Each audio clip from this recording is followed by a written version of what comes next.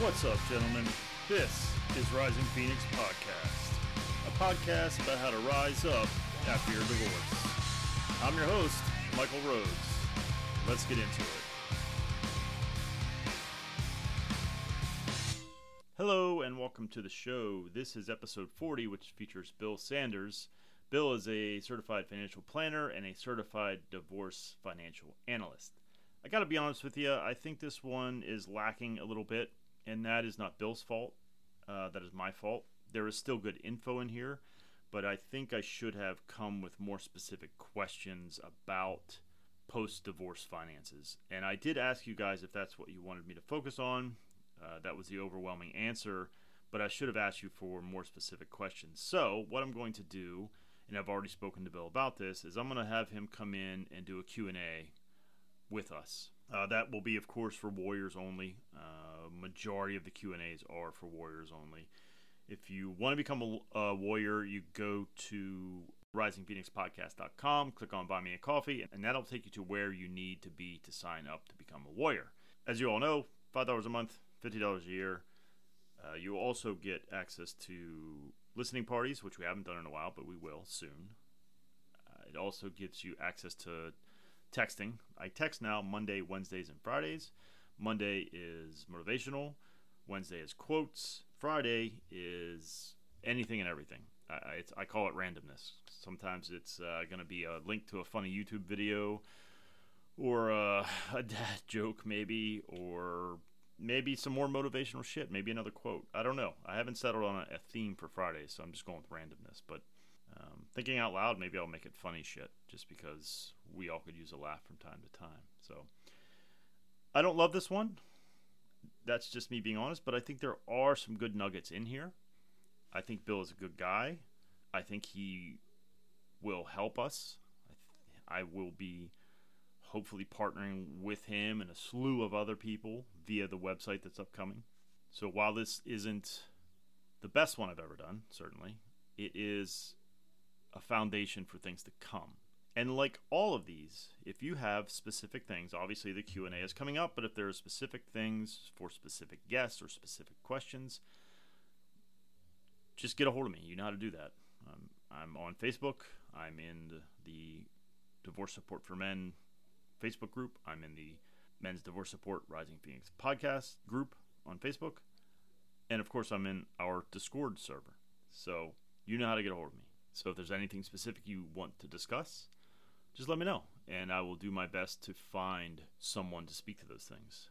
And the next few coming up, and I'm not sure of time frames and stuff, but the last 5 I've recorded, I feel really excited about getting it out there, and they will be out. I promise you that. Here we go, episode 40. Joining me today is Bill Sanders. Bill is a CFP and a certified divorce financial analyst. Bill, let's just jump right into it. Why don't you tell us a little bit about yourself and how you became to work in this particular field? Well, thank you, Michael. I appreciate that.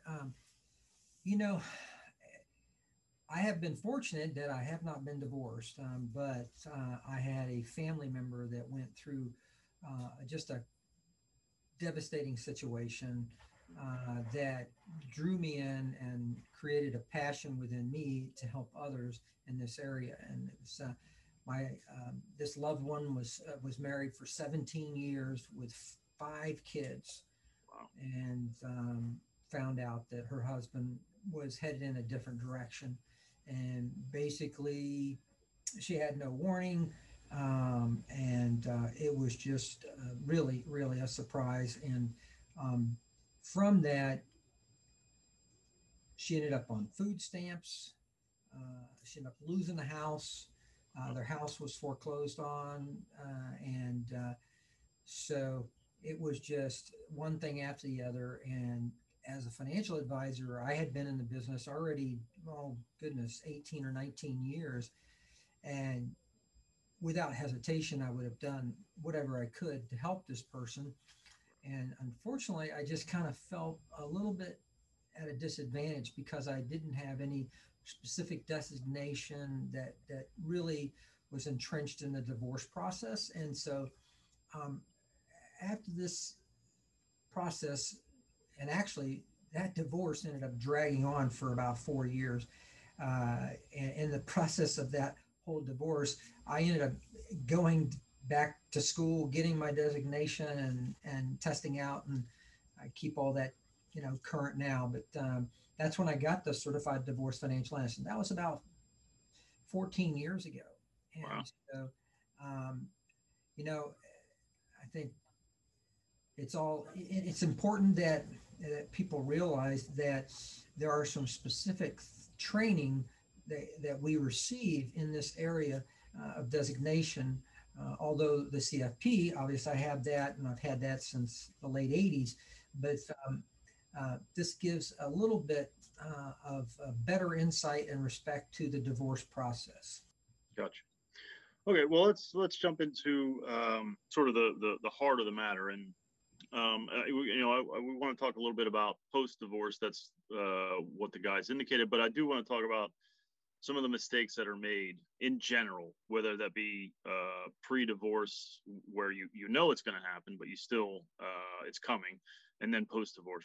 But let's focus in on the mistakes that you have seen, or you are aware of, that are being made. In the pre-divorce, you know, and that's just not to pick on any particular, you know, husband wife, Sure. because I've had both cases where um, one of the spouses is emotionally attached to the home, Mm. and all of a sudden, you're in most financial situations, you're going from supporting one household, and many times people are supplementing that lifestyle with credit cards, and they're living beyond their means already, and all of a sudden, uh, one of those spouses is emotionally attached, feels like that's the only consistency in their life, and that the kids need the house.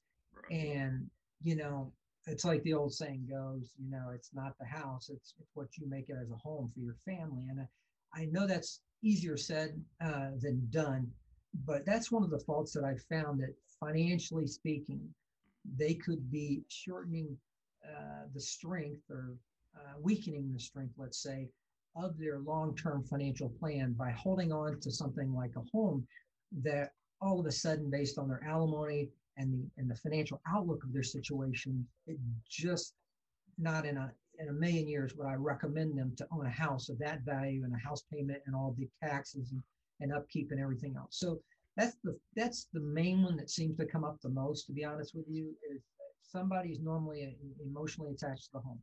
During the process, I think the best advice that I could give in that respect is for people to stay open-minded. I've seen divorce cases fall into three. When it comes to the financials, it's mainly three different categories. Um, One being that there's sufficient assets in the household to where it's not all based around alimony. Mm. And again, in most cases where I've seen one of the breadwinners have the superior income and they're on the hook for the alimony. In most cases, I've seen where they want some way to not be on the hook for lifetime alimony. And so again, I've had everything from a front end, what we call a front end loaded, a hybrid, or there's just no assets whatsoever. They've been married 20 years. And again, 17 is a big deal in Florida. And then the only thing that the other spouse can hold on to is alimony. So obviously that would be the extreme case where there's absolutely nothing to split. Right. The hybrid would be a kind of a front end loaded. I'll refer a case without names. Sure. I mean, actually the husband was an attorney. He bought his soon to be ex-wife a townhouse as part of his settlement. He wanted to stay in the family home that had been in his family for many years. He was able to do that. He actually borrowed against his inheritance to make all that happen. But he was dead set on staying in the family home. And that probably surprised the guys, because most of them, oh yeah, the women are so emotionally attached to the house. No, wasn't the case. So we were able to get her a homestead set up, her budget. We even had her evaluated I'm sorry, not psychological, career-wise. There was a Oh, career placement person that said, okay, she's acting as a receptionist right now, getting paid $12 an hour or something. And the woman had a 4-year degree in a field that we felt like she could make 45 or 50 grand. right. So that was brought to the table and into the mix. And basically, uh, we were at a position at where he set her up in a homestead, um, paid her a lump sum on top of that, and then was only on the hook. She was only about 6 years away from, I mean, this is like almost a 30-year marriage. So she was only like 6 years away from reaching Social Security. So we bridged her alimony to when she took Social Security, and it almost canceled it out. So she settled off the hook, got him off the hook on the front end. So that was kind of a little bit of the alimony with pretty good sizable financial settlement. Gotcha. So So it's the moral of the story maybe is keep an open mind. Like there are many avenues. yeah, because you got to be flexible. And again, the guys may not know that there's so many different ways to skin the cat unless they have a financial specialist on board with them through the process. Here's something I'm curious about because I see this on occasion in some of the support groups. And I'm not, this isn't an attempt to call anybody out because I couldn't remember the names anyway. But there's some guys who'd be like, yeah, you need to, hide your money, or you need to, it seems like there's these sort of like things that you need to do that maybe aren't quite on the up and up. I think that's terrible advice, number one, but that's just because I think the truth always comes out. And I think that hiding and lying is going to bite you in the ass, especially in this process. But I could be wrong, but have you seen a lot of that? Is there ethical and correct ways to shift monies around, or is that just, you're just going to screw yourself in the long run? Well, there is correct and ethical, but the term shift monies around would be in an equitable distribution format, not in a shady, try to hide it, and put it somewhere where she won't see it or he won't see it, whichever. Is that let's just talk plainly. Is that even possible? Can you hide money? I don't think so. I don't think so. It's not a topic that I would even venture into, other than the fact that you asked me if, I think that with forensic, there are forensic specialists. I don't have that certification, but they know what the hell they're doing. Okay. So my advice to the guys is don't even tamper with that kind of nonsense. Yeah. It's just, it's not worth it, because then you start crossing into some potential problems that could lag on way beyond the divorce thing. Yeah, so. No, I agree. And that's why I brought it up, not because I wanted to see if there are nefarious ways, but because I don't think that there are. But I'm not a financial planner at all. I don't know that from, my ABCs, but like, I just wanted to kind of reinforce that because I think it's a waste of time. And like you said, it could be detrimental to the long run of the process. So, let's talk about best practices, particularly post-divorce. What are some of the things that you recommend guys do now that, maybe, the retirements have been, you paid out, everything's settled financially. What are some of the best things guys can do going forward? Be realistic about their lifestyles. I think, now talking about the guys, hey, listen, I'm a guy, I got an ego, and you want to look like, hey, this divorce didn't affect me a bit, guys. I am single and ready to roll. And, I think you get caught up into spending money that you really don't have. And so it's really important that these guys get serious about budgeting their money. And again, everything that I've been familiar with in divorce case, men absolutely love their kids every bit as much as their wives. And so don't let anybody tell you anything different. And the reality, though, is there's a cost there. And so it's not swinging singles, a 25-year-old, out having a great time and not having to worry about having that little extra back there to care for the child that wants to go to summer camp or something. And then it's all like, well, that's not part of the agreement. Can you help out, Dad? Yeah. Good and well, the guys would want to help out if they could. They don't want to be taken advantage of by the ex, but yeah, If it means it's going straight to my son or straight to my daughter to go to summer camp, heck yeah, I want to write a check for $200 and be able to afford it. So manage their desires immediately following, so they get a handle on what they're up against with now, potentially two households, having to support the alimony. And then there's always surprises. There's something that, you can try to plan for this stuff, but there's always something that's going to come into play. So from a financial standpoint, that's definitely something that I'd want to key them in on. I'm looking, and I have, then there's obviously a post-divorce checklist that I can send over. I don't know if you can distribute that to the guys or what. Absolutely. Yep. And if you have it, if by chance you have it on the website or anywhere, I can link it, or I can send it out to put it in the group as well. I send that over to you. I don't have it on the website, but okay. I will send it over to you. But that's just some of the obvious stuff, True. But it helps people, like making sure you put all your accounts in your name only. Okay. You reestablish things individually as your financial identity. A lot of times your financial identity has developed over time to where it's you and the spouse. Yeah. Make sure you notify your insurer, unless something's built into the divorce decree where you have to leave your ex-spouse on your life insurance. Then obviously you don't want to die 10 years down the road, and you may have a new spouse or a new girlfriend, whatever, that you don't want your old insurance policy to go to your ex-spouse. Right. Make sure that you organize all your documents, get all your documents in place, that you have another family member designated to be able to find those documents instead of your ex-wife. We've already talked about budgeting. You probably 9 times out of 10, they're all going to have to, probably 10 out of 10, they're going to all have to write a new will. I'm not an attorney, but I can rest assured that they might have to do a new will. If it's a complicated, more complex estate, they may have to do, new trust, whatnot. Yeah. Let's talk about that. I want to specifically for like retirement accounts. Let's say you do have life insurance, and maybe you don't know this because maybe this is more of a legal question, but I'm curious. I'm sure you probably know, but like, for instance, I have some 401ks, right? And the beneficiary was my soon-to-be ex-wife. I've removed her. Now I don't have any beneficiary, but I can't, my understanding, and you can correct me if I'm wrong, is like, if I put my children now who are not of age, the money would just go to my ex anyway, because she's the guardian. Yeah.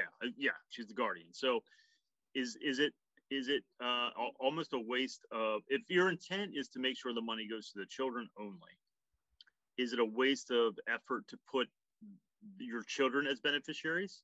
And if so, what do you do to counteract that? Like what are the options you have to make sure that the money goes to your children only in the event of your passing?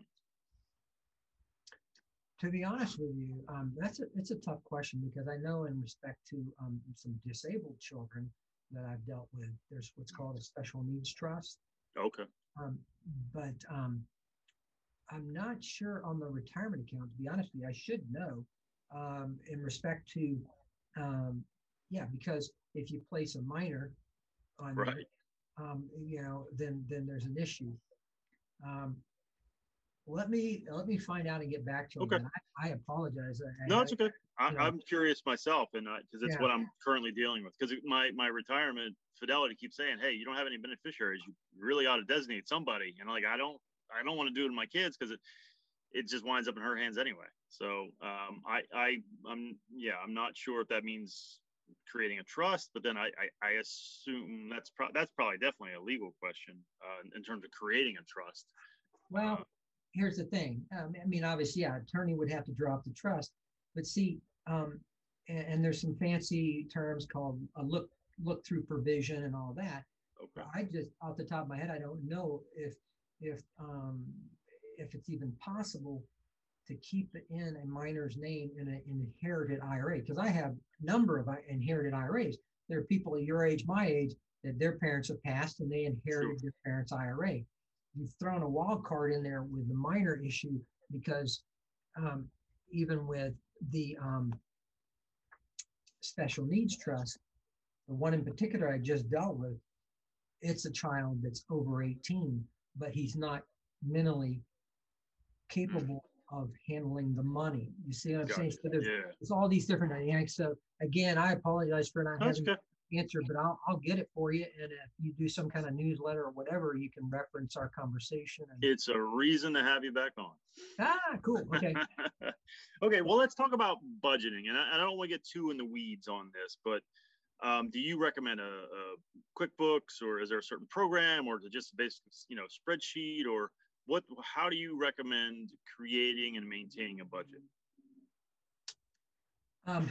There are so many apps out there. I think one comes to mind, Mint. It's a free one. There's, what's that, Dave Ramsey. Dave Ramsey has all kinds of materials. He's more of a faith-based, but it's a great format. And I was talking to somebody, the guy's 64 years old, planning to retire in another year. He's on the Dave Ramsey program, and we were talking about different things for expenses. He goes, "No, I got an envelope for that." I go, "That's Dave Ramsey." He goes, "Yeah," because we got cash waiting in that envelope if that happens. Because I was trying to make sure he understood they had to plan for that rainy day, or for this, the air conditioning unit to break down or whatever. And so there are so many different formats out there. I'm not. What do you use? Just out of curiosity. For clients, I have just a spreadsheet to help initially guide them. Yep. Help them get a handle on that. And see, normally through the divorce process, we've had to come up with those numbers anyway. And by the way, I mentioned to you that, if some of the guys needed to hire me just to help them with the financial affidavit. I mean, if just because you can't assume that their wife could be handling all the finances and they just don't even know where to start. Yep. And to make sure that they're on a level footing with the spouse, I think they should have a professional assist through that process. Again, the financial affidavit, they're on the hook. They're going to swear to it, accuracy and all that kind of stuff. But hey, let's face it. One of the guys who's swearing off on that, they want to know that it's right. Sure. And, that they're given correct, accurate information. So I can certainly help in that. But initially, I just have an Excel spreadsheet it's set up like a template. They can plug in, and what it does, it helps you remember things from the standpoint. Oh yeah, that's right. I have pet insurance that I'm paying $30 a month for that I forgot about. So it's got all these things listed. But I gotta believe that even like a Mint, QuickBooks, I think would charge $10 a month or something like that. So there's probably charge. But there's a number, I got to believe, like the Fidelities of the world have a financial planning app that they could download onto their phone.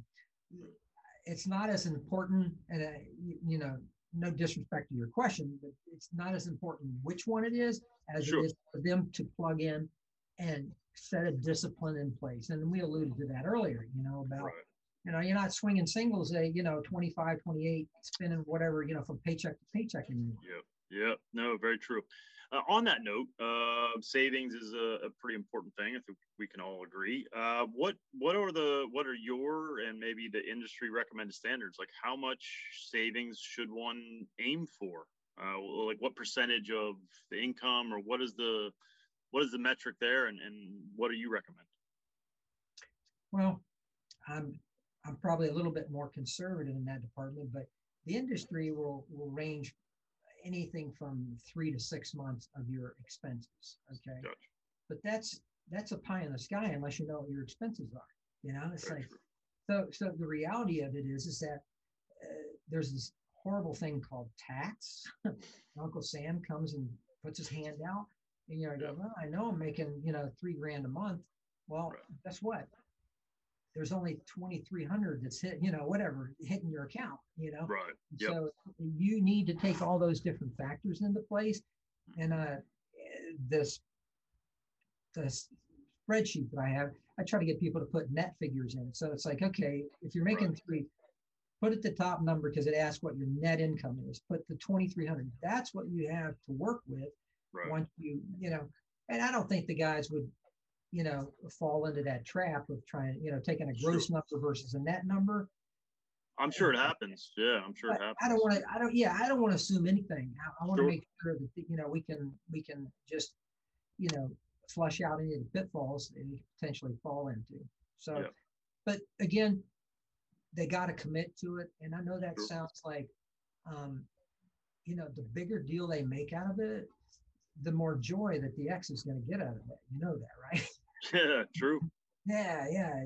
Depending on the circumstances of why the divorce is happening in the first place. But the reality is, I think I'd want to take it in stride like it's no big deal. And I mean, whatever you say when the door's closed and, you're having to deal with, passing on that night with your buddies at the bar or whatever, it's just, those are things you're going to have to deal with. It's going to come up and you're going to have to make a choice. Am I going to have that $300 for the summer camp when it comes up? Or am I going to go have a good time that, now you got to weigh some of those things out. They'll find a groove once this thing gets rolling and, they've had a little time to put their feet on the ground. Well, and on that note, speaking of dealing with it and being conscious of what has happened to your life, the last thing I always ask everyone, doesn't matter who it is what words of advice, wisdom, sympathy, whatever would you give to a man who just got notified, maybe just got served, maybe she just moved out, or maybe he was asked to move out, and basically he is now aware that his life is going to change completely? What are some words of wisdom that you would impart to that gentleman? Well, I am extremely blessed. I've been married for 41 years, and my heart goes out to these guys. So I don't want to come across at all like I live some perfect life or anything. I got my problems, and my wife was with me in the shade, a couple of times where she just had to shake me, and I've never been served, but the encouragement that I would have is that everything that I've heard, and again, depending on the circumstance, there could be abuse, there's all different exceptions to the general rule. And the reality of it is that from the standpoint of your children and your financials, and just a peace, your inner peace, I would encourage them to do whatever they can to save their marriage. I'm not in the business of helping people get divorced. I'm in the helping them through the journey that they basically have no other option, at that point.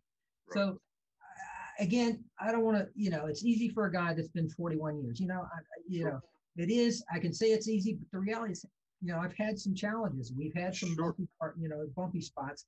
So if there is any way, and obviously you're right in the middle of it, but it's, the 401k becomes the 201k, and right.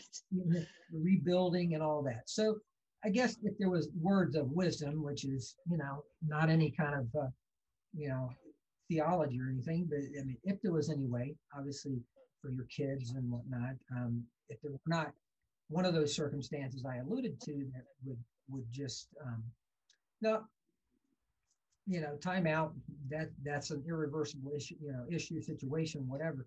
But if there wasn't, hey, fight for your marriage. That would be my challenge to these guys, fight for your marriage, do what you can. I would be glad to help them any way I can. I would say, obviously, depending on the depth of that help, I'd have to charge something eventually, but they want to hit me up, you put out my email address. I don't mind answering some quick questions and, help them any way I can. Because as I alluded to, yes, I need to make a living, but the reality is my wealth management business carries me, and based on that particular loved one that I mentioned earlier, I really am in this to try to help people. Well, I appreciate that, and that's why I had you on. I sensed that from the first conversation that we had, that it wasn't just about making a quick buck. I don't get that sense at all, and that to me is important, because I think there are a lot of people out there that see the divorce, and I'll call it an industry, and froth at the mouth and think about how they can capitalize. And to me, it's sickening, and I don't get that sense from you. You mentioned in the pre-interview, you are a man of faith, so that doesn't make you infallible. Infallible or immune from making mistakes. You're a human like the rest of us, but the core, from what I can see, is genuine concern and help, and I appreciate it personally. I will definitely take some of what you said today and apply it to myself. I can assure you, a lot of what I do is not just to help other folks; it's to help me, because I'm in the midst of it right now myself. And it's not an easy journey, period. No matter whose decision or what the circumstance, kids, no kids. I think there are some circumstances where it is a bit harder, perhaps, but who can really quantify that? I mean, my heart is maybe easy to somebody else, right? It's really tough to say, but Sure. the important thing is like you said, just helping, and that's why I'm here, and that's why I'm glad to have you here, and I appreciate you coming on. Well, thank you, Michael. That's everything that I've gotten out of you too, and that it's almost part of the healing process for you. 100%, absolutely. That's really important. Yes, my faith is what carries me through those dark times, but there are other support groups. Not to push my faith on these guys, but there are other support groups.